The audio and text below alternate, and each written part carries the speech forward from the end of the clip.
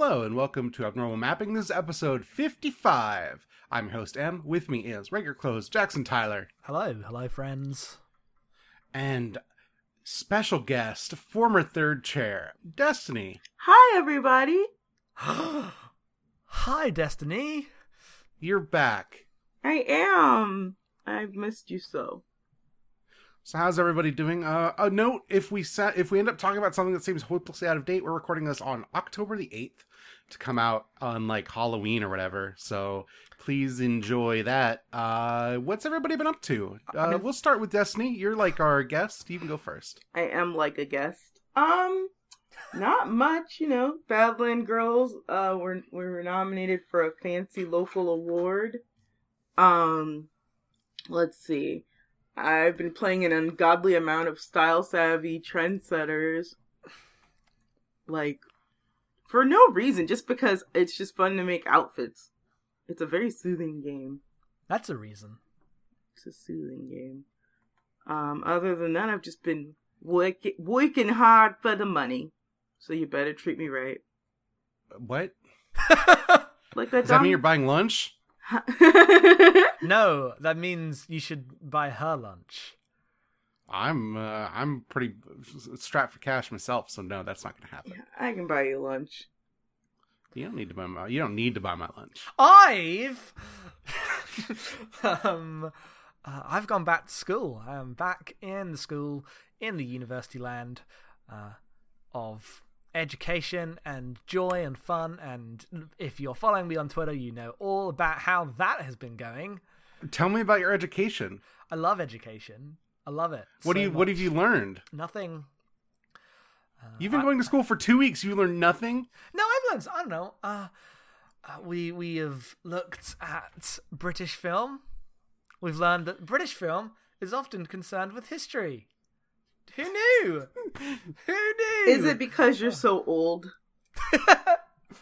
It's because we're so old, and because the idealized version of Britain that we sell and market to the outside world is fucking Maggie Smith. I love Things her. everyone knew. Things everyone knew. Anyway, I love her. but no, it's been fun. I love her too. It's a shame that when she dies, all production of period dramas was legally forced to stop. That's not true. Colin Firth's still around. Okay, that's true. But yeah. No, the only school thing that's been happening with me is getting into fights with the fucking guy in our class who's still quoting TV tropes like they're truths and yelling about authors inserting ideology into their work. How dare authors put their opinions in their work? Yeah, it's like, what if Twitter 2014 was happening in my classroom? And that's a bad thing. No one wants that. Jackson, you went to the gaming club at your school? No, I went to the anime club. There was a clash. I thought you were also going to the gaming club. I'm signed up for the gaming club, but I haven't gone to one yet because there was a clash. Oh, okay. Have you gotten in any sword fights? No, I haven't gotten any sword fights. The gaming club, I was gonna go along, but they're this year they're focusing more on teams. Lots of competition about who was going to get into the League of Legends team for our school. Who's going to get? You should learn League of Legends. I'm not, because I would let the team down and be yelled at all the time.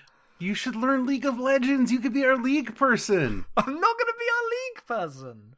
Teach us about League. So there's 3 lanes.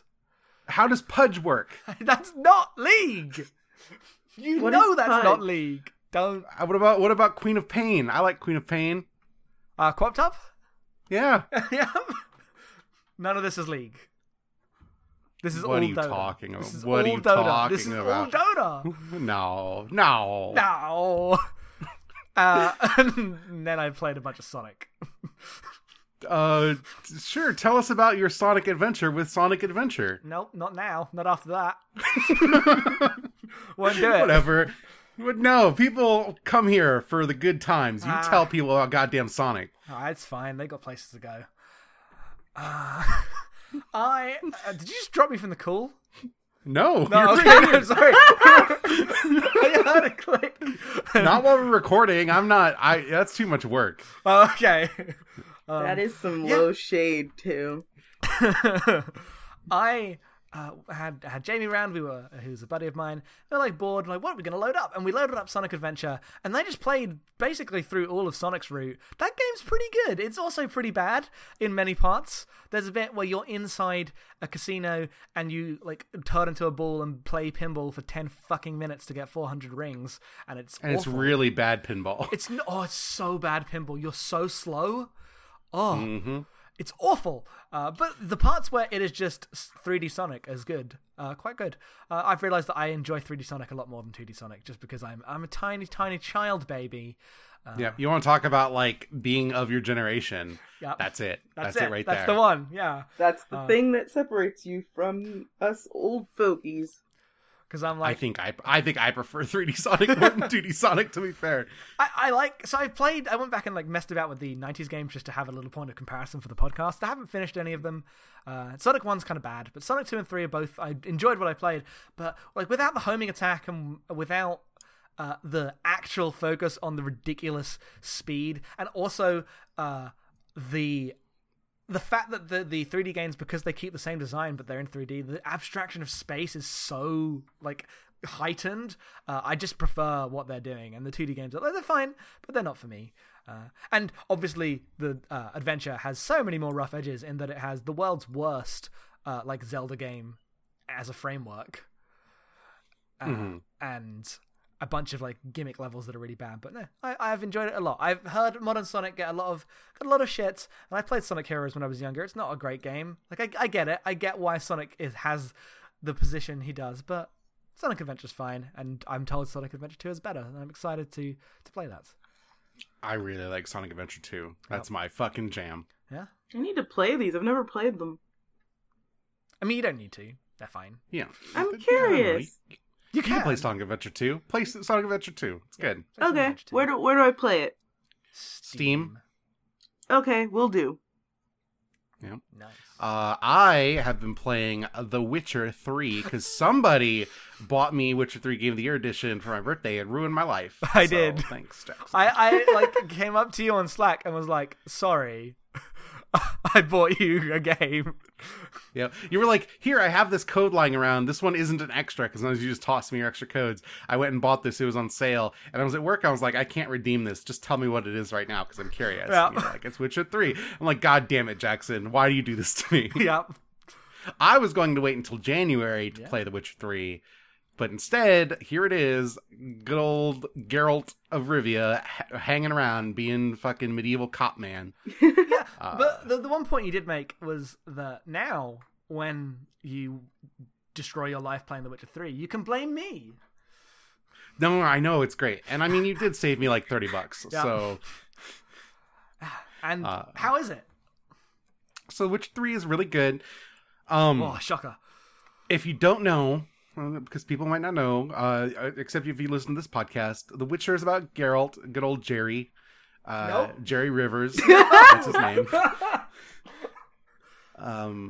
And he's a Witcher, which means that basically they're like taken when they're children and subjected to a bunch of weird mutations that turn their hair white and give them weird cat eyes. And they basically become like superhumans to go around the world and rid the world of monsters that like attack people.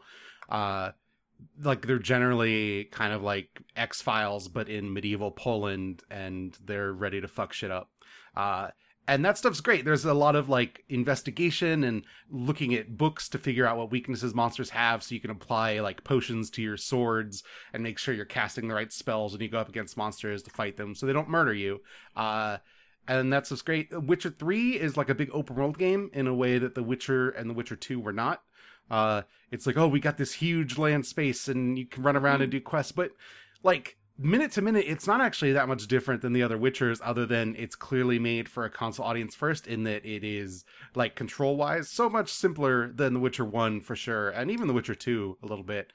You just ride around on your horse, pull out your sword, light and heavy attacks. Like it's not very intense, which is fine.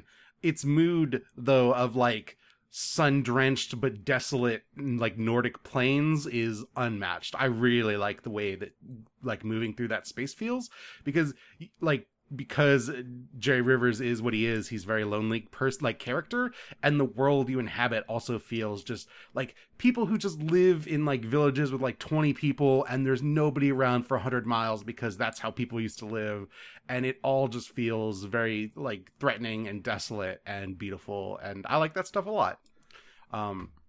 And then I took that $30 that you saved me, Jackson. I bought Picross 3D Round 2 for the 3DS. Oh, yeah. Which is a great game. It's a sequel to Picross 3D, which was one of the better DS games. If you don't know what Picross is, it's kind of like Sudoku, but if you were drawing pictures instead of making number grids. It's like a logic puzzle that involves you like almost Minesweeper-esque chipping away at like a board, and then at the end you get a picture out of it. And the 3D stuff then deals with like depth, where you're like chipping away at a cube. And this game introduces, there's like two colors as blue and yellow, and blue squares that you fill in are like solid cubes, but then yellow squares end up like, once you've cleared the row, end up like turning into curves and like triangles and weird shapes. So the models you make end up being like really complex, and that's kind of the best part, in that the game offers like the things that come out the other end look more like real world objects than they did in the original 3D Picross, because of how much they can fudge it with those yellow shapes. And while you're collecting all of these like tiny miniature cubic models of things, you are subjected to some of the best Nintendo-esque smooth jazz music, just total eShop aesthetic. We will definitely drop some of that music in this podcast. It's choice. It is so good. I highly recommend it. I think it's kind of easy because I play too much Picross. Yeah, don't listen. I think it's a really good intro point for someone who like wants to enjoy a Picross game. Mm-hmm. You know, it's a little pricey. Like it's it's $30. It was a full game in Japan, and it came out on eShop only in America. I think you're getting a retail version, Jackson, right? I think it's like Rhythm Heaven in that way. Yeah. But it's not out yet. Yeah, Rhythm Heaven, we only had eShop, and you have a physical version for that, right? I have it on pre-order from Amazon. Oh, nice. Cool. That's a good game. Fuck, I'm excited. That's mostly what I've been playing. I guess I'm kind of back into video games again a little bit. Same. Like, I played the FIFA, and, I did a lot of stuff. You didn't talk about FIFA. I didn't talk Or about did you FIFA. talk about that last podcast? Nope. Okay. No, because the last time we recorded was in the late 70s. We recorded like 2 weeks ago, Jackson. That wasn't this podcast. Oh, right. We recorded like 3 weeks ago, Jackson. Yeah. Okay. But tell us about FIFA. So, I don't know if you've played FIFA, but it's that. But this time they have a story mode, and it's fine? Question mark? Has there not been a story mode in FIFA before? Nope. First one. Okay, I didn't know. And like one of the cool things about it is that unlike the absolutely fucking ludicrous stuff that happens in NBA as you take your face scanned player, who in every video game site is always some white dude, and then the video game, because it's a basketball game, is like the player is acted and captured by a black guy, and then you always get the thing of Nick Brecken comes along, but he's frequency vibrations, and his, he's living here, and he's got all his black friends. But here, they just have a character who you play as, and you can't change the model, and I much prefer that approach, because it gives a separation between you and the character. And also, it's good that the character isn't, he isn't white, he's just a black guy, and I like that. I like that... that is a thing, because FIFA doesn't need to put a dude on the box, or they do, but he's always a footballer that's famous, so they can actually do some interesting stuff by including more diverse protagonists in their fucking story mode. But apart from that, one interesting thing, it's like the world's most baby my first sports drama ever made. And it's fine. It's competent. I enjoy it. I can see the makings of a much better game in there because of how you're playing as Alex Hunter, this main guy, but you don't want to do that. You don't want to just control him in the match because then it's boring. You have to control the whole team. And the dynamic is off. And the story, yeah. So it's fine. It's an interesting experiment. I'm glad that sports games are beginning to realize that if you just stick a fucking visual novel in there, your sports game improves tenfold because it gives a structure to this complex, needlessly ridiculous thing. And so I'm excited to see where it goes, I guess. But right now, I wouldn't recommend it or anything. But FIFA's good for being FIFA also, so that's fun. Yeah. What's the character's name? Alex Hunter? Alex Hunter. So you Does he have a nickname like the president of basketball? no, because he's called out because you're always Alex Hunter. You don't need a nickname. But you But could he's like Hunter. just call him like Alex Silent Hunter. I mean, maybe at some point I will have to choose a nick. I mean, no, because that's not like in basketball. That's a thing, right? Characters, people will put on personas and have nicknames as part of the sport. Like that just can happen in basketball. That never happens in football. Does that mean FIFA doesn't have the thing where you like have to give like a press conference talk after a game? Okay, so that is always a post-match interview, which is how they do them over here. It's one-on-one with like some person, and they'll always say, "Hey, good goal you scored. What do you think?" And then you have 3 choices, and they're always the same fucking choices. You can either say, "Yeah, it's great, scored a great goal," or "Oh, thankful for the opportunity to score the great goal," or "Man, the team really helps me score a great goal." And every single dialogue choice is that. Every time. Renee Young comes up to you and says, "You're feuding with Sheamus. How much do you want to kill yourself right now?" You know, if they put this kind of thing in a wrestling game, we'd finally have a good wrestling game. I mean, they totally have backstage interview segments with Renee Young in the wrestling game. They're just not good. Yeah, no, but it would have to be stuff like that. Yeah. Please, next time in the wrestling game, put in the Talking Smack set. Let us have weird fake shoot promos on Talking Smack. Yeah, you hear us, Ukes, calling you out. Yeah. Let me cut a promo on 2K Games for making bad wrestling games in the wrestling game. Destiny, you have anything else, or are you just style savvy all the time? I'm style savvy all the time. My girl likes to style savvy all the time. Okay. Well, that takes us out of what we've been playing, but we have Comics Corner, which everybody can contribute to. Jackson, tell us about the Ultimate Fantastic Four. Oh, no. So I've been making my way through the Ultimate Universe, much to everyone else's on Twitter's enjoyment. I feel like they're very popular tweets. People like the fucking bullshit that is Ultimate Marvel. As well they should, because it's very, very, very bad. And I finally got up they to... like not having to read it, Yeah. to be fair. And Ultimate Spider-Man is good. It's what keeps me going. If it was all bad, I would stop. But Ultimate Spider-Man continues to be good. There was a nice little arc with it was 3 issues of Peter Parker losing his goddamn mind because he's a child when he destroys the Kingpin by like recording evidence of him murdering someone and then releasing that to the world. And it's like, oh, he's a murderer, he's gonna go to jail now, but he's rich, so he doesn't. And then Peter's like, why? How could this happen? And has a breakdown. I know, he's so innocent. Protect Peter. I'm sure that everything will turn out just fine for Peter Parker. Don't you worry. Oh, I'm sure nothing could happen to him. Yeah, no, I mean, he's Peter Parker. Peter Nothing Parker. bad happens to Peter Parker. Exactly. Not at all. But Ultimate Fantastic Four it's I'm just gonna go deep on comic talk. Okay, it's Bendis and Miller writing together, which weird, and you can tell because it's just a strange thing. So now it's super dark, but also nothing happens. Is that what you're saying? Yeah. Yeah. Like, they just kind of hang around, and Reed's younger than everyone else. Like, Reed meets Sue as a kid, and is like, there's just this panel where they look at each other, and I'm like, and then they all grow up in a, together, in the Baxter building, and they go to the end dimension. Wait, you mean they literally made Sue everybody's mom? Yeah. As opposed to just fake everybody's mom? Yeah. Great. And they all get thrown into a dimension and come back and everything, and it's Fantastic Four, but it's just kind of Sue has nothing to do and is immediately kidnapped, so it's Fantastic Four confirmed. And yeah, it was disappointing because I was hoping, because the Fantastic Four, they're a good thing, but it wasn't. It was way more X-Men than Ultimate Spider-Man. Have you run across Ultimate Galactus yet? No, I've bumped into Victor, but I haven't run across Ultimate Doom. He's next issue. Victor, as we know him in this universe. Yes. Our good friend Victor. He's a doctor. Yes, Dr. Victor. Our family pediatrician, Victor. Yes.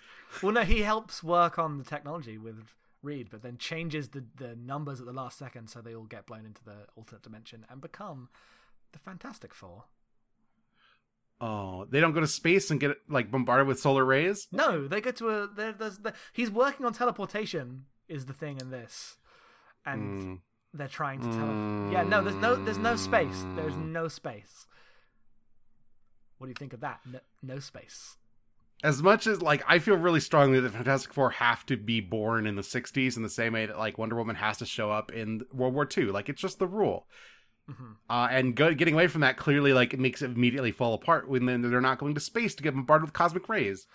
That's the weird thing in that originally the way that the Fantastic Four were portrayed in the Ultimate Universe were as, like, the heroes that came before. Like, everyone talks about Reed Richards as this older hero who has existed for a while and was, like, one of the first ones, which makes way more sense, and I would have preferred them to flash back to that, like, to the 60s and do it that way. But no, they just retconned that to make them show up now, and it's a shame.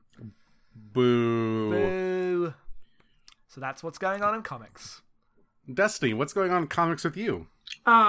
There's this girl named Josie, and she has a roommate named Melody, and they meet this girl named Valerie, and then they start this band called the Pussycats.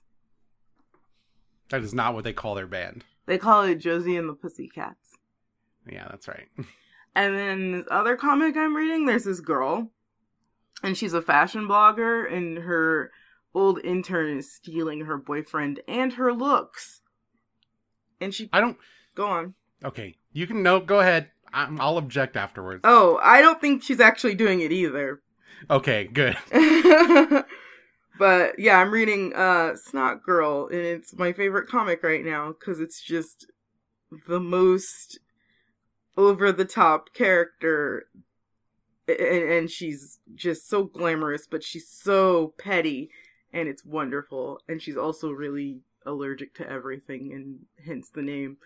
And then in this other comic I'm reading, there's these girls, and they have a paper route, and then these aliens come from the future, and it's a mess. I don't know how to talk about that comic, but it's really good. It's called Paper Girl. Could you tell people what it's called? Okay, good. And in this other comic I'm reading, there's this girl. Oh, yeah? Yeah. And, like, when she was a kid, this guy, like, hit her with a car on purpose. And then, like, she started seeing these entities attached to people. And then when she grows up, she, like, you know, sees them and starts this organization that's almost like a cult. And, like, It is 100% a cult. Yeah, it is. But, like, anyway, she teams up with this other lady whose husband died as a result of her cult. It's crazy. It's called Clean Room. Should I keep doing this bit? Am I done? No. You should pick a comic and talk about it. How about that? Oh, well, Em and I have this, like, really good pull, our hard femme comic book pull, and so, I've been reading a bunch of Gem and the Holograms, and Clean Room, and Paper Girls, and Snot Girl, and what else? A bunch of, I've also been reading, I'm in the very beginning of this Wonder Woman, Legend of Wonder Woman book that's really great. Sidebar plug for M's Wonder Woman blog, because it's really good, all of the Wonder Woman. And so yeah, just a lot of comics about cool people doing cool things. We'll pick one. Tell us which one. I already did it. I'm done with Comic Corner. Okay, alright. I will totally rep Clean Room today if we're going to talk about comics. Clean Room is written by Gail Simone. It is a great horror comic in that it totally just plays as kind of like a interesting procedural, except that, like, once a comic, something totally horrific happens and we are subjected to grotesque body horror, and that part is great because it kind of always comes out of nowhere and is always like a big full splash page of something gross, and I love how much it just revels in being the grossest all the time. It has some of the best demon design I have seen in a thing forever. I love its weird, like, too realistic grossness. If you have a strong stomach and like a good comic, Clean Room's always it. Always show up for Gail Simone. That's, like, actually the rule. Nice. All right, that's Comic Corner. So let's actually get into our game club.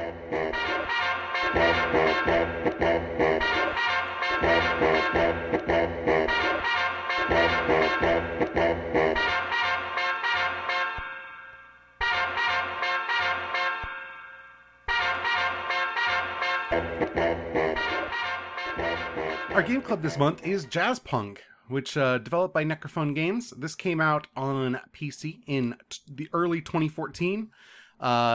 Has since recently come to consoles, or is it just PS4, or is it consoles? Just PS4.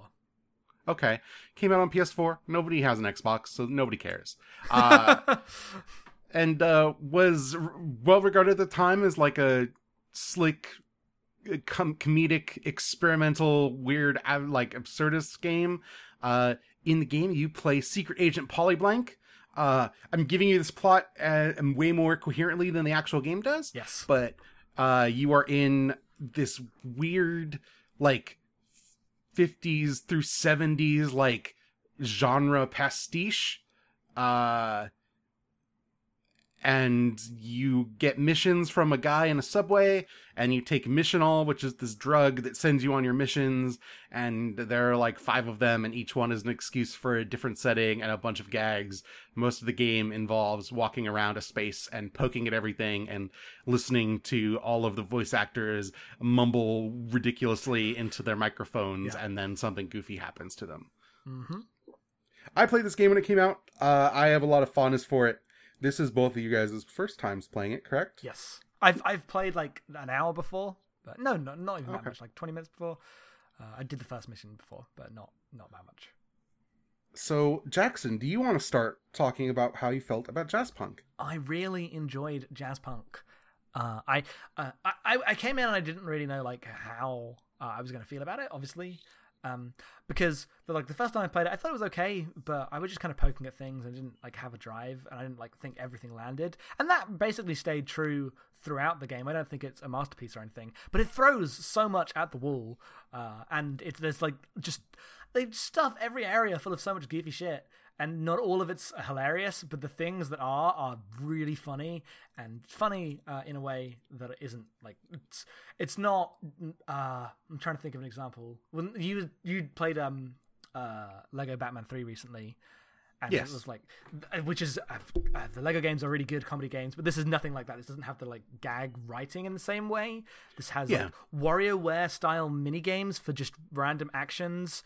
And just strange lines from every character, and so the best gag in the game, to me, well, is it the best one? One of the more obvious, like in your face, okay, that's great gags, is when you're walking in this digital space, walking through virtual reality to escape it, and I don't know, like there's a lot of stuff going on, and you go through it.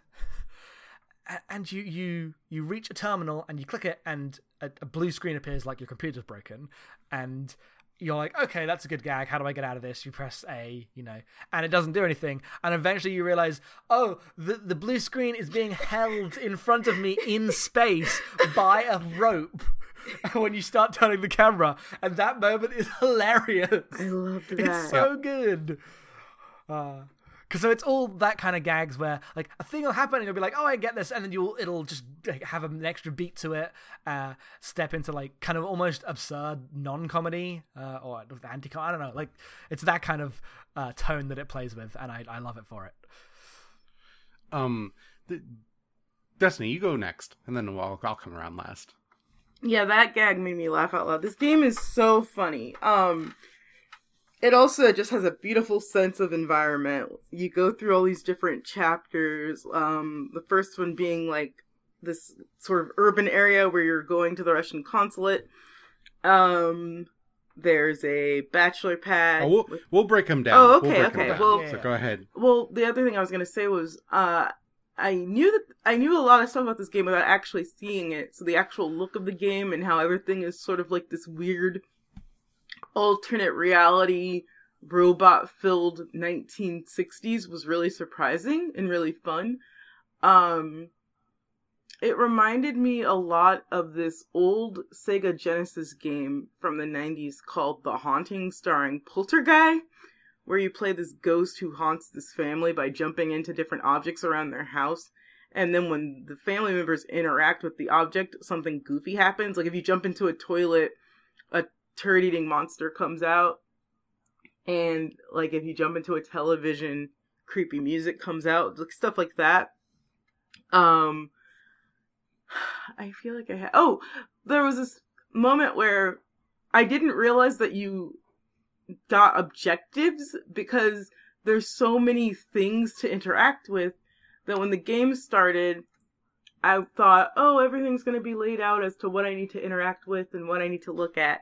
And I accidentally found the objective screen, and it just says, like, infiltrate the Russian consulate. And it's like, oh, there's no, like, I expected more. Like, I expected it to say, like, interact with these pigeons, go mess with the phone booth, like, so that was kind of funny and surprising, because, yeah, it totally buries your goals in order for you to, like, to force you to interact with all these, like, gags, and some of them are secrets, and some of them are super obvious and really, really, but this is all said in the most positive way, because the purpose is to, like, amuse you and surprise you.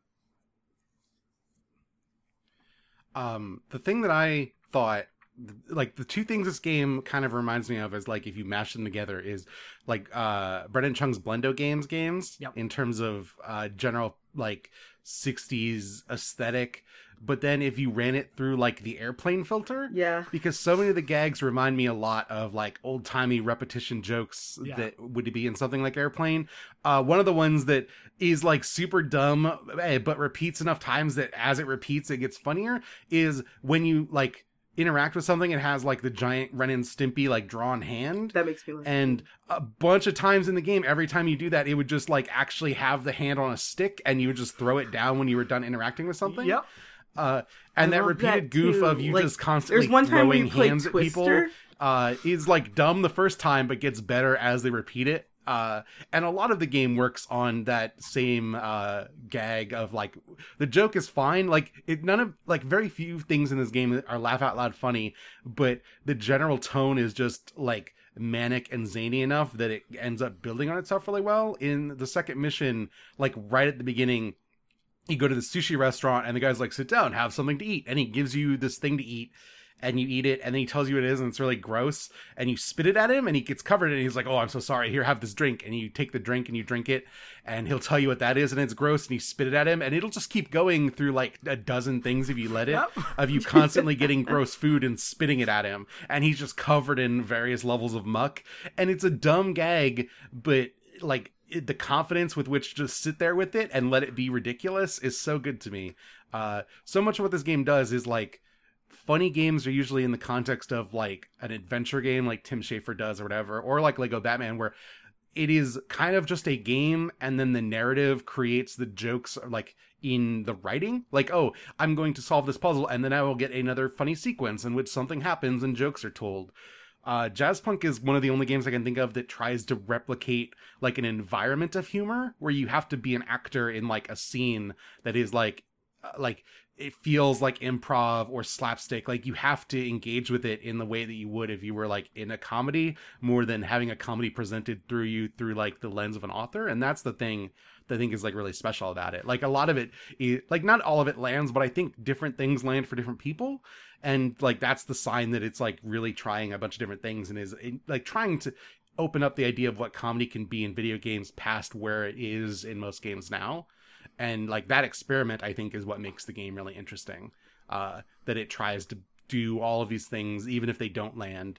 And, Jackson, I think you said WarioWare it reminds you of. The thing that it kind of reminds me of is the stuff we talked about when we talked about Final Fantasy VII, where, like, it would take a break just to give you a one-off mechanic, because it was like Final Fantasy VII was, like, trying to replicate all of these things in a game that could barely hold it together, and this game just does it because it recognizes that there's value in those discrete actions that only exist for this one purpose and then are immediately thrown away. And that stuff that we called out as, like, especially good there is equally good here, even when it has, like, intent behind it when it didn't back then. There's another excellent gag in one of the last missions where you're doing a pillow fight. And you just have a pillow fight, and it goes on for a while. Like, you have to actually win this pillow fight. It's a fairly difficult part of the game, and you do. And the, like, final pillow hit, like, hits this girl out of the window, and she just goes flying. Yeah. And it comes out of nowhere because the rest of the level has been super kind of just static, and there's been goofs happening, but nothing like that. And then you turn around and there you see a guy like smoking in a chair, and you turn the chair around and it's just a hand on a stick smoking. Mm-hmm. And it's just stuff like that. I think I would like the humor of this game. I don't know if this is like actually right, but I'll throw it out there and interrogate it. Like, it feels almost like something that isn't explicitly a comedy, like a Hitman or whatever, in which you like a game like Hitman is a game in which it presents itself serious, but it can be incredibly goofy because you as an actor like approach it in a way that allows that. But this is the same like spatial thing where you're poking at the environment to make things happen, but like explicitly with the goal of making them funny and not just as like an option because of the self-seriousness of the world. Yeah, one of the things I think of in the first mission, like when you cross one of the overpasses, there's just a guy standing like on the overpass next to you. And as you brush past him, when you're like, oh, I'm just going to clip through this guy or whatever and like be past him because that's how everyone else works, he like springs off of the overpass with like a Wilhelm scream and lands in the middle of the street because you just like ran into him. And the game's insistence on like sometimes responding to you just being a protagonist in a video game with like incredible over exaggeration is really great. Like another in like that feels like the end of the pillow fight where like you're in this penthouse, it's like, oh, this pillow fight, but then the last hit of course knocks her out of the window. She just goes flying. The way that it uses like the kind of broken physical nature of NPCs in that way is really good. One of the best gags is in the third level. You're in a resort and there's a pool and there's like a big line for the diving board, but the diving board is just kind of like a springboard. Like when you or any of the NPCs hit the end of it, they just get like a bounce to them. And so these NPCs are lining up to get on this diving board and then they just kind of bounce in the air like 20 feet and go in any direction seemingly. So they're just like bouncing into the pool, out of the pool, on the concrete, over a fence, into the parking lot. And they all just have the same like normal NPC bark of, yay, wee, cannonball. And that stuff is so good. Yeah, it's great. So I figured we would break down level by level what we liked here. Yes. So the first level is the Russian consulate, but in reality, it is the square outside the Russian consulate, in which you get to, like, it's kind of your big first area, so you get to explore around the sides before you go inside. And inside is a little bit of a mission, but it's actually pretty short outside of that. Any particular things people want to mention from that, we'll go around in a circle. Jackson, you can go. Yeah, it's very cool as like a first level because none of the other levels are structured in this way, and they just have the big playground. There's slight like the hotel level kind of is, but this is the most explicit as, all right, here's just a space for you to poke at before you go through this big door. And I'm thinking some of the like great gags from that bit, like you said about the the guy on the overpass, and there's the homeless guy who you see multiple times throughout the game, and the first time he just says a bunch of like ridiculous stuff and then just goes, oh, look behind you, and you do, and then obviously he's not there when you look back and there's like a pew sound effect. Yep, that's a great bit. It's a great bit. And there's a door that you knock on and it never opens. I was just knocking on this door. Oh, like, could you not get, you can open the door. Oh, I was so no. So if you do one of the other side quests or whatever, I don't remember exactly what it all entails, but one of the chains of like the side quests leads you to someone being like, if you knock on the door with like shaving a haircut, it'll open and it'll take you to the roof of the hotel. And there'll be a guy there. He's like, I need you to smuggle this pigeon into the next level. It has secret messages in it. It's like a dead pigeon, and you have to basically eat it. Like, it just shows you putting it up to your face and then feathers flying out of you. And then you carry on. Oh my god, I didn't know that. Yeah, I didn't know. I just knocked on that door for like 20 seconds. No. You can totally get in. You just have to knock with shaving a haircut. Okay. I think it's the side quest the guy in the alleyway gives you, where he's like, go to the mailbox, then go to the like newspaper outlet, and then you get like you get one of the newspapers that marks has like a tape player in it when you open up the newspaper machine, and that tells you to go to the hotel and knock that way. Okay. Yeah, so there's a lot of stuff that I like missed just because of how dense this first area is. You degauss a bunch of pigeons. Yep.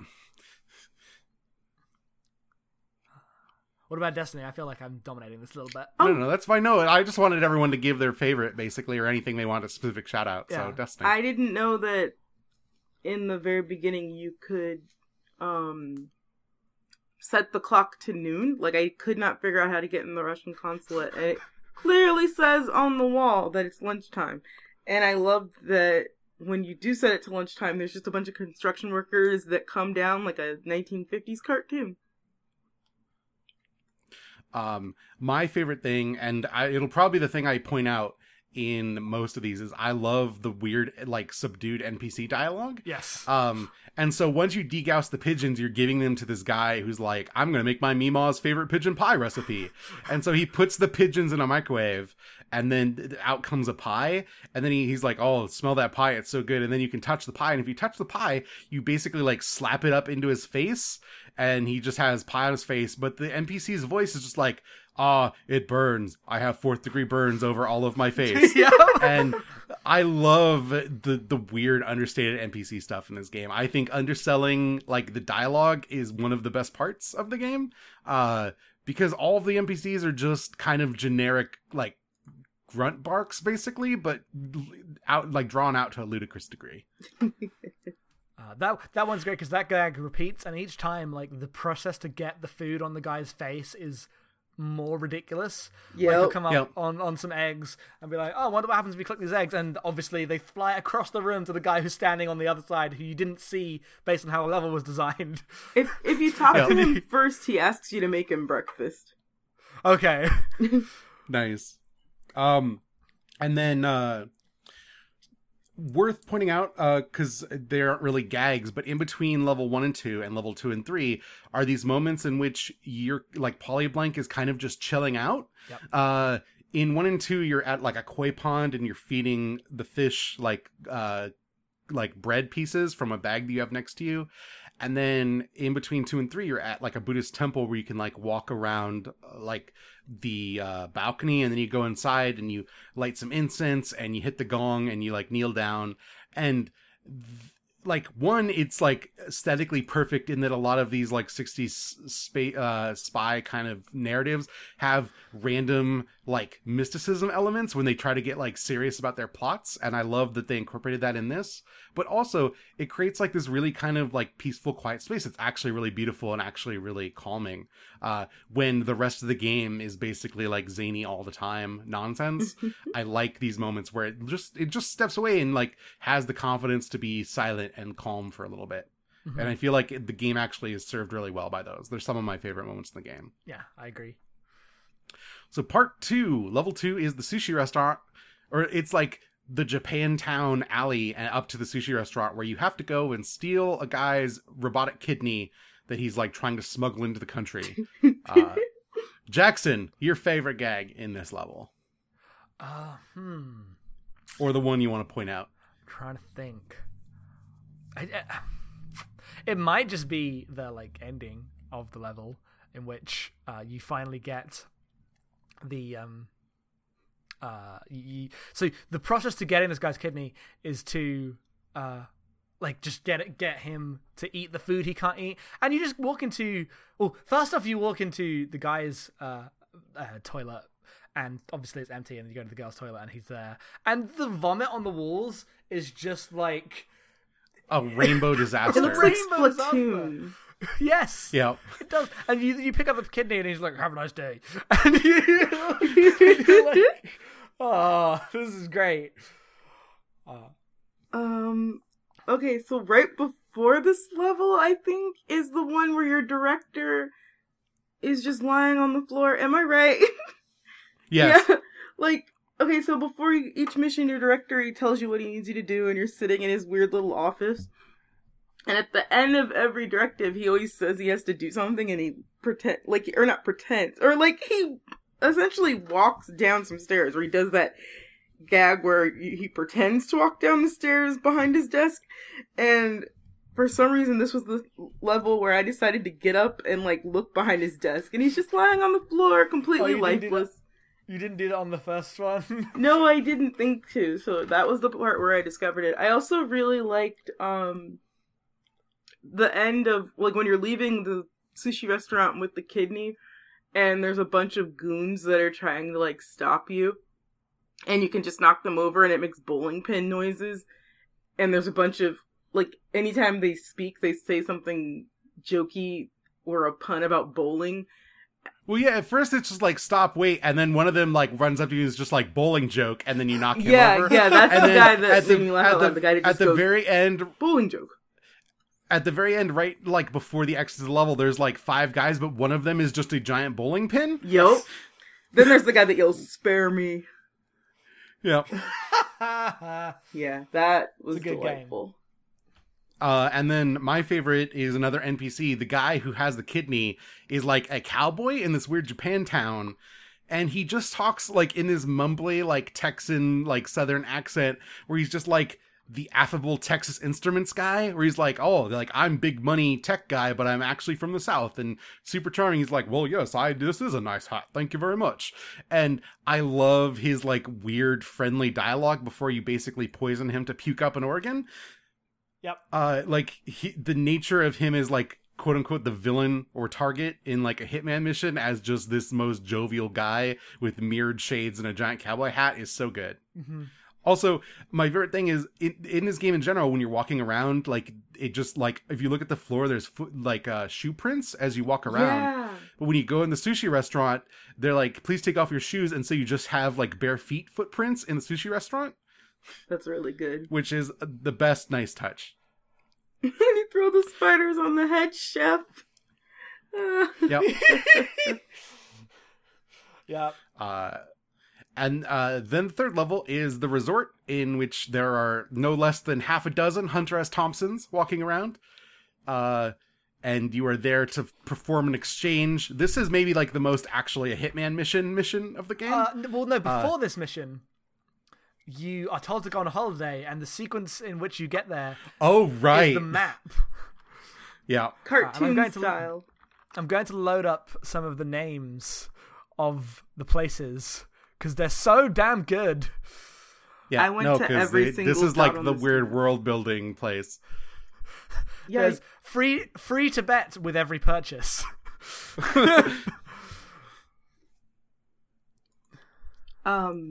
yeah, like, it's like the cartoon sequence with the fake plane flying around the map, and there's little dots everywhere, and each one is a goofy country name, replete with some Street Fighter 2 sound effects. Street Fighter sound effects. Mm-hmm. Yeah, and the, like, background is different stock footage of journeys and...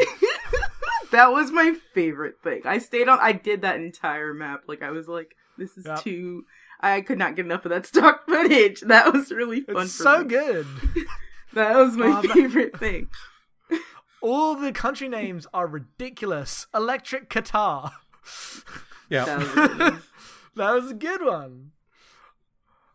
So, yeah, and then you get to the place. The little island. Anyone's particular best favorite moments of this resort town, which might actually be the biggest area, but, like, you don't have to engage with a lot of it, surprisingly. No, you never have to go to the beach, even though I did. But you totally should. Yeah, the beach is great. The beach is great. I loved... Okay, the pool and everything about the pool. Em already talked about the people flying across the screen.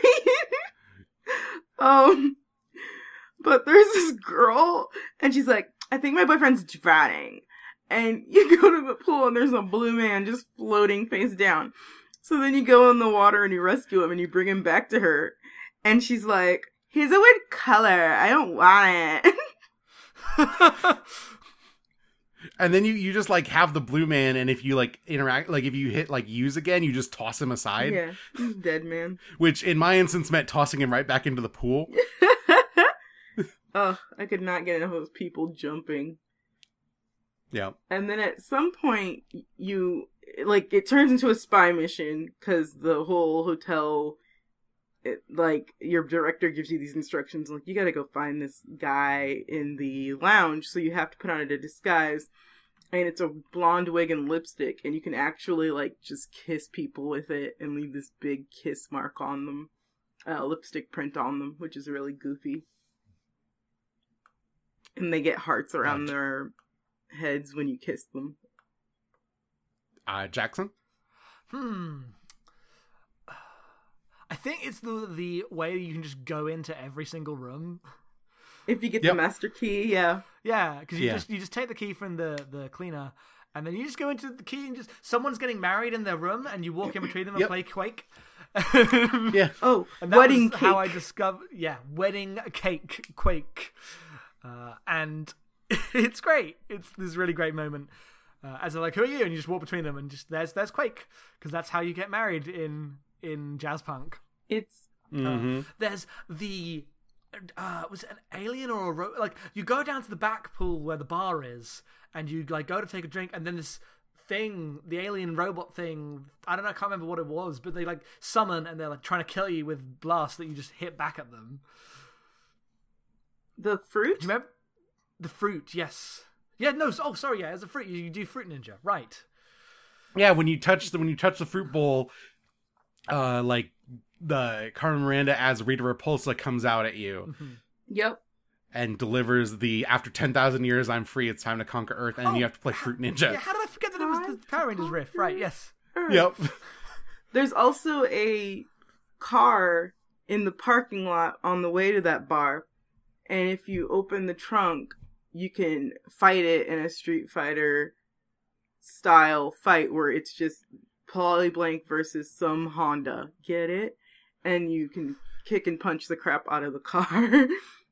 Yeah, I did that as well. It's great. And if you lose, you get a screen where there's a dialogue screen, just like Street Fighter, where it just says, vroom, vroom, vroom.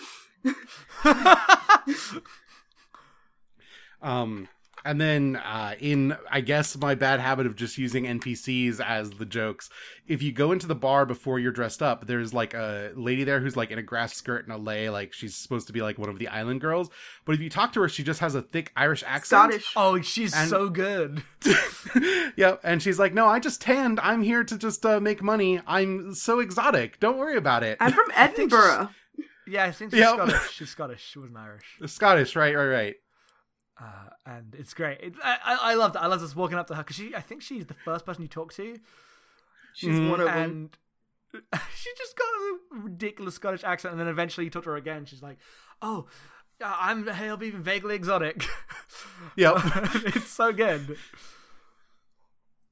And then as you botch your switching job, you are caught by the villain, who is a guy named the Editor, who looks like an accountant. And then you have to talk to the guy under the pool to be told that you need to escape the island and escape reality. I was like, wait, is the island a simulation? Is everything a simulation? I assume the implication is that everything is a simulation. Yep. Yeah. Think you go back into the simulation afterwards. Yep. So who knows? And then you have the like Wetworks level where you were running through all of these like tubes in cyberspace, and everything's like a weird TV pattern. Yeah. And I think that blue screen joke is like the actual best joke of that bit. It's and such a good joke. It's so great. It's a really small level, but that joke is really good. There's also a bunch of good puns with the NPCs in that area. Mm-hmm. Yep. It's a bunch of bad computer puns. That's what I want. It's what I want. Yep. No, which leads you to the final level in which you infiltrate or you are asked basically to come to the Editor's penthouse suite because he has your boss and his receptionist, and you have to save them by performing a bunch of mini games where you compete against the Editor and generally hang out in his penthouse, and it's very swank, but he's a filthy cheater and will win all of the games. He didn't win. Not all of the games. I beat him at the tennis game. Okay, I didn't know you could do that. I beat him at the racing. Oh, I couldn't beat him in the racing. I started No, do you know how I beat him in the tennis game? Here's a good gag. So I was like, won a couple points, but then just he was too good. So then I'm like, wow, what do I do? I clearly clicked in the wrong place, so I picked up a chair. Oh. Walked round the other side of the net, bashed him with the chair. and then I won. Oh Great. my gosh. That's good. It looks like a Virtual Boy. That whole Yep. scene, like you put on a Virtual Boy essentially, load it up, and you're playing. Like the funniest part is he walks you to an actual like Yeah, tennis tennis court. court where there's two virtual boys. Yeah, and Yeah. you put it on, and it just mimics everything that's actually around you. Yeah. It's great. And then it was like great for me because I like walked around away from my side of the court and ended the game like punching him in the face, and then took off the Virtual Boy and was in the same space I originally was. Oh, that's so good. It's so good. That level has a great bunch of gags. Like there's before you even begin the level, when you go back to the train station and everyone's a cardboard cutout, but it's framed in a way that you don't realize that until you click, and the receptionist falls over, and whilst this tape recorder is giving you the mission dialogue, she like her the cardboard model just falls in through the door even though she was already on the floor somehow. That's great. You showing up in the penthouse and having the director give you a briefing from his own cell where he is trapped is also great. Yeah. Yeah, that's my favorite section. There were so many hilarious things in that section. I could not deal with how silly that was. There's a really Psycho reference when you go into the shower where you think you're gonna, like the screen, you approach a shadow figure in the shower, and then you pull back the shower curtain. The screen goes to black and white, by the way, before this happens. And then it's just like a basketball sitting on some boxes instead of an actual person. I think they actually plays the Psycho Sting, or at least something very similar. Yeah, no, it totally does. Oh, Yeah. so good. And then like if you interact with the record player, you can like scratch like a DJ this track. Yep, you can replace there's records lying around the apartment too, and you can replace what records are. Oh my gosh, I didn't do that. That's cool. Go back and do that. My favorite gag in this entire thing is in the like on top of the building where like the Gravy Race 64 takes place. There's just a bunch of people hanging out in a hot tub. And if you go up to that hot tub, like there's just this giant control panel that you can mess with, and everyone's like, "Come in, the water's fine." And one of the buttons is puree. Yeah. And when you press that button, like the whirlpool starts like spinning and spinning, and then everyone is churned into like bloody slop with like eyeballs in it. First button I pressed. Yeah, same. And the only button I pressed. Yep. Liquefy. And then like there's a lady on one of the lounge chairs, and she's like, "I'm thirsty, get me a drink." And there's like a cup next to her, but it's empty, so you can take the cup and then go to the hot tub and fill it up with the slop, and then give it to her. And she's like, "This is tasty." And then he's like, if you just like let her talk, she's like, "I love the way these people taste. I love eyeballs." I did that, but I didn't let the dialogue go that long. That's really good. Yeah, no, she totally knows what she's drinking. She just does not care. That's amazing. Yeah, the gravy gag made me laugh really hard when he just hands you a packet of gravy and it's like, add water, and you just throw it into the pool. Yeah. Yeah, oh, so weird. And then you challenge the director to a bunch of games, and there's no way to win all of them. The editor, sorry.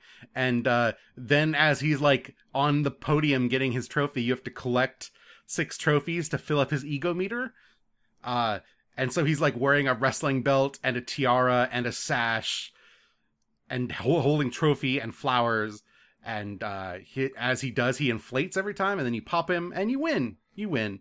You do. And then like the text that has always been floating in the world appears behind you saying like save the director, and you walk over the text to get back to the original. That stuff's so good. And it's great. You find the receptionist trapped in in jelly, and you start like you bring out a spoon and start eating it, and it just says 26 hours later.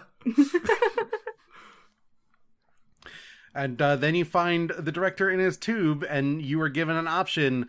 It's like free the director or Gatorize.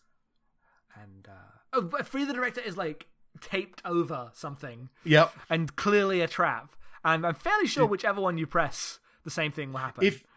Did you hit free the director, Jackson? No. Okay. If you hit the free director, the sign falls off, and it also says Gatorize. Okay, good. So then you Gatorize him. He breaks out. He turns into an alligator. He breaks out, and he eats you. And you slide down his esophagus, and you get treated to Zucker Brothers style police squad fake credits. It's so good. As you're just walking through his esophagus or his body. Which was weird to me because I was watching that like, oh, I guess that's the final gag. That's fine. Like being eaten by a crocodile, sure, I guess that's the ending. I was expecting something a little bit more punchy. And you walk all the way through the credits and then get to the real ending of the game, which is this recorded tape message inside him going, I recorded this message in case I became transformed into a crocodile and ate you. And I'd lost it. Perfect. Wow. Yeah. It also implies like, that he was the one that trapped the secretary into the jelly because he knew it was going to happen and he wanted her to taste good. And he's like, say hi to her if she's down there. Yeah, and then gives you your last mission which is specially formulated for just this situation that you take, and then the game actually ends. Yep. And that's just so everybody enjoyed the game, I assume. Yes, we did. It was so great. I can't wait to play it again. Yeah, no, the best part, I hadn't played it since it was new, but going back to it, I enjoyed it just as much the second time, to be honest. Mm-hmm. I think the first 3 missions are better than when the plot happens. I enjoy poking around more than I enjoy having to go through all the stuff. As much as the penthouse is cool, yes. The games you have to play with the editor are dumb and bad. The part kind of intentionally so, but man, they're bad. There's really commit. You've got to do 4 fucking golf snooker things. Yep. You gotta play mini golf with a pool cue. There's a robotic cat in the apartment, and if you interact with it, you get to play a fun game where you are essentially the cat, and you have to rip up things to get money. What? It's basically cat lateral damage before that was a game. Okay, yeah, and that was delightful. Mm-hmm. Yeah, the mini games in this are great. We forgot to. I wanted to shout out the Pizza Hut kind of game where you're in a zombie world and you have a pizza shovel and a cutter and you're fighting zombies up to the Pizza Hut, which is basically the Walking Dead cabin. Or not Walking Dead, Evil Dead cabin, where everything laughs at you as the minigame ends. I love that a bunch. Yeah, the zombies. I'm always down for an Evil Dead reference. There's also a gag in the sushi restaurant where, or no, it's a house you go to before you get to the sushi restaurant where this woman asks you to go kill flies in her vase shop. Yeah. And you just end up smashing all the vases. Yeah. So this time I actually ended up swatting all the flies without breaking a single vase. It doesn't change anything. That's really good. I didn't smash everything, but I smashed a ton. And then you can swat all of the ladies in kimonos become flies in that level. Oh my gosh, I didn't know that. No, if you go around and if you swat the lady in the house, she makes jokes about I'm not that kind of girl, or I'm starting to like it. But then if you go around and swat the other ones, their backs are to you, and they'll turn around and they have fly eyes, and then they fly away. That's amazing.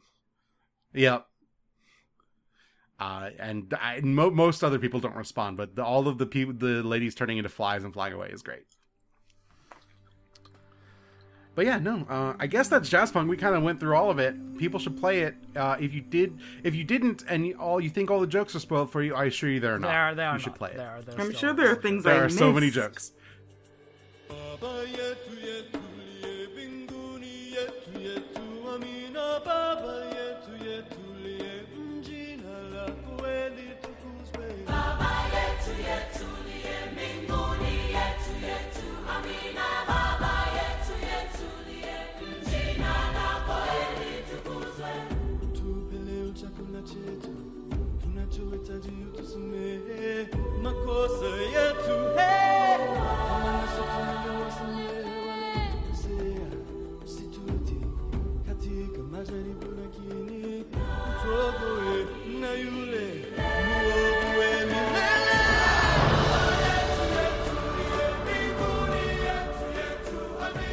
Alright, so for our last segment, we have questions. If you have questions, you can send them to questions@abnormalmapping.com or hit us up on Twitter.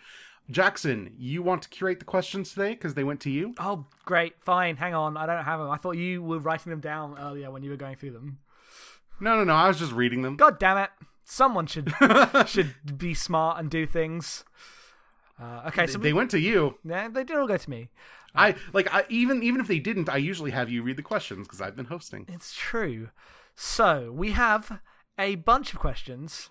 I guess most of them are dumb though. Many of them are very silly, and I guess I'll be kind of curatorial, whatever the word is, but we might skip a couple here. We're going to go through. Most of them are from Zaya or Omar or Dylan, friends on Twitter, who decided to just yell questions at us.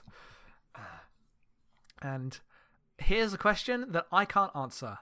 What's the Counting Crows Big Yellow Taxi of video games? I don't even know what that is. It's a song. So. Never I know that. Yeah, I know. I only know the Counting Crows Twitter account. Sorry. I don't know how to answer that, but I really like the question. Well done. Yeah, Zaya was drunk and sending us ridiculous questions, including this one. Are JRPGs the best genre or the worst? And since they are the end of video games, what does this for video games epitaph? Look, JRPGs are just another genre. They're not the end all be all. They're not the death of the genre. They're not dead either. So other podcasts who claim that or claim against it can just get bent. As the kids say in the JRPGs themselves. I don't know. Like they're just other video games. I don't like that RPGs are in every video game now, though. That's the thing that I wish we'd move back away from. Yes, I hope that we will eventually push in a different direction. But yeah, I don't need to upgrade my character in every game.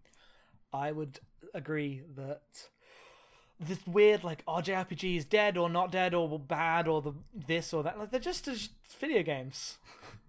Yep. The whole discussion's done. They're better on portable. That's what I'll say. That's true. Yeah. Was that a mic drop? That was me bumping into my microphone. Oh, I thought it was M dropping their mic after the statement. My mic's like 15 pounds. I'm not going to drop it on anything. Dylan asks, because apparently this was the day to ask this question in different forms. What is the adding some lemon juice to cut through the sweetness of video games? I don't know what that means. I don't know what that means.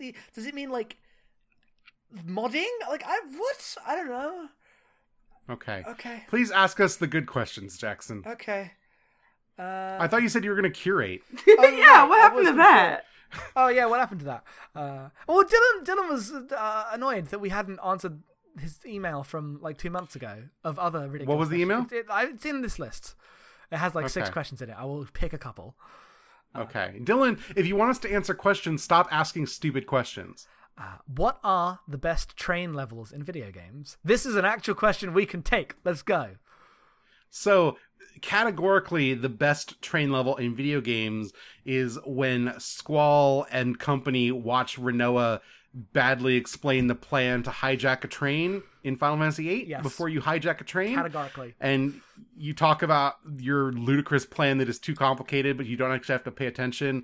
And they talk about how bad Rinoa is at painting trains. That's the best train level in video games. It's so good. Yeah. No, it's great. The opening of Final Fantasy 13, no one's going to say that. No one's going to say that. No one's going to say that. Mums are tough. It's not even a level, to be fair.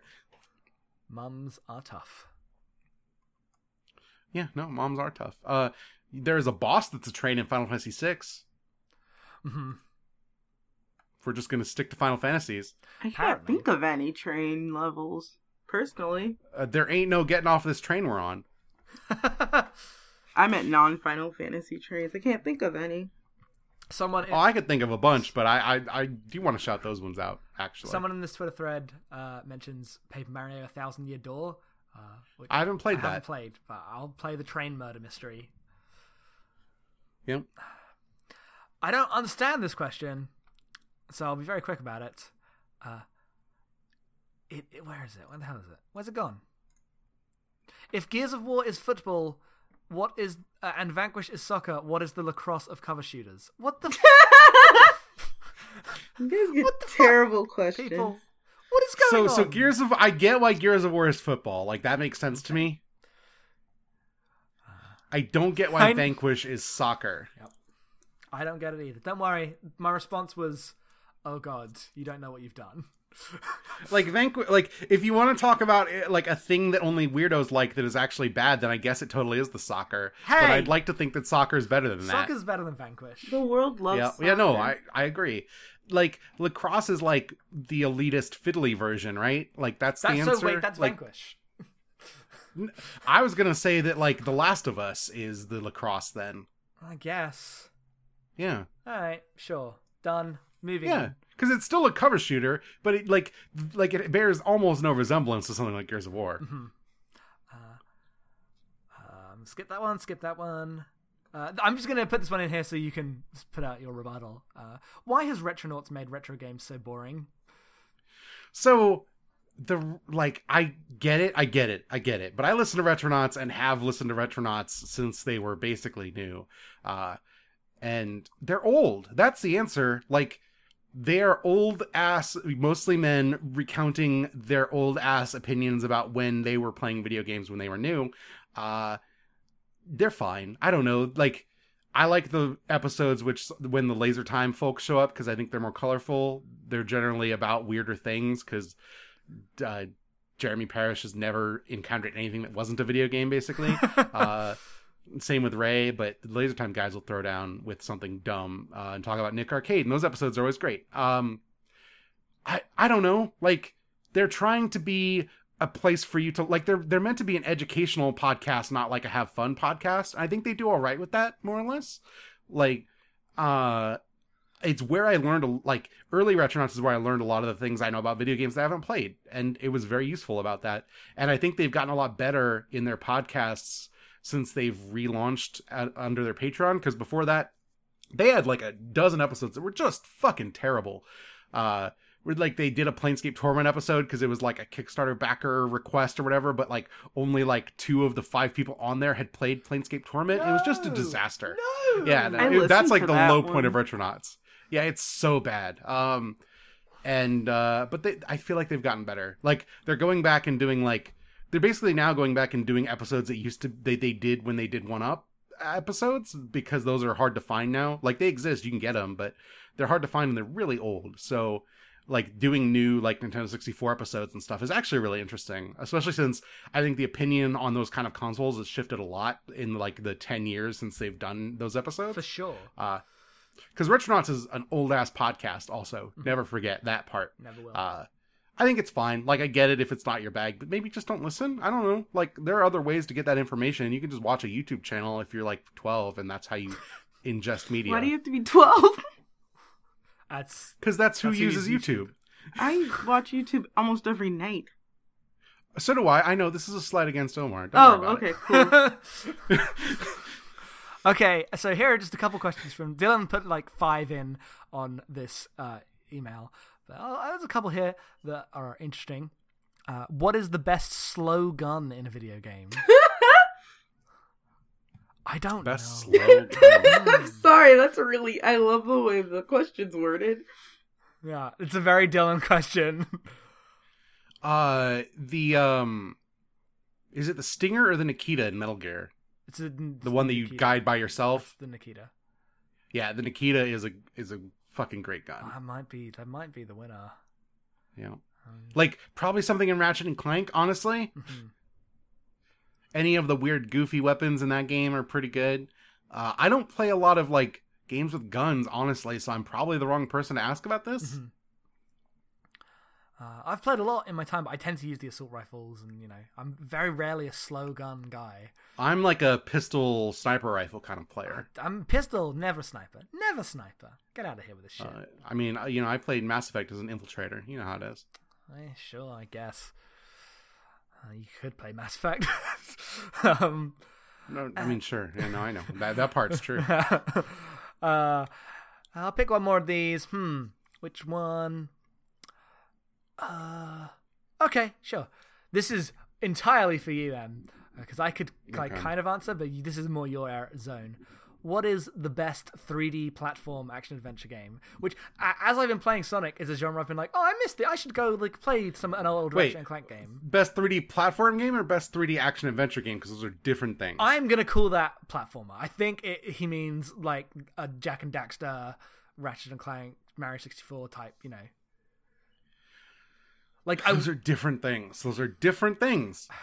that's what that's what I think the intent is. Okay. So if you want like a game that is a hybrid of both platforming and action adventure, like I'm going to answer based on that. How about that? Okay. Because if you want action adventure like straight up okay, so I'm going to give you two answers. The correct answers are Ratchet and Clank Crack in Time, which is the only game that like even touches the brilliance of Mario Galaxy in terms of being a 3D platformer in that era. And the second answer is Enslaved, which has platforming elements and is an action adventure game and is super great. I love that game so much. I'll agree with that. I want to ask you just what would you say as your favorite of like the PS2 earlier era? It's like pre-2003, like best 3D platformer of your... I mean, Mario 64. Okay, best non-Mario 64 3D platformer, because that's too easy. Banjo-Kazooie. Okay, because that's what I want. Is it that? Is it, like... That's just, like... Jack? So, I don't know. like, people like Jack. There are no good 3D platformers on the PlayStation, period, and I don't, like, you can argue with me, but you're wrong. Like, it just doesn't exist. Like Klonoa's good. Klonoa's 2D game, though. Like, you know, like, get bent. I have a lot of fondness for the first Bomberman on 64. It's like a weird puzzle platformer game. It's a weird ass game, and I kind of mostly sat out the PS2 era a lot. I like Tomb Raider Legend a lot. I guess that's a late PS2 game, but that's after 2003. Yeah. I like the first Sly Cooper enough. Cool. Ratchet and Clank's fine, but like the later ones are the exact same game and better. So just play one of the more recent ones. Like they don't change those games at all. They just got better at making them. Yeah. And like Prince of Persia: Sands of Time is like one of the greatest games ever made. So play that, I guess. Cool. Yeah, no, I just wanted to get your opinion on like that landscape of games. It's fine. Yep. Yeah. I guess that's it. I guess we're done. Yeah. So next month, all three of us are going to be back and playing the classic, the indelible Final Fantasy VI. If you call it 3, don't listen to this fucking podcast. That's my rule. Dr. Robotnik.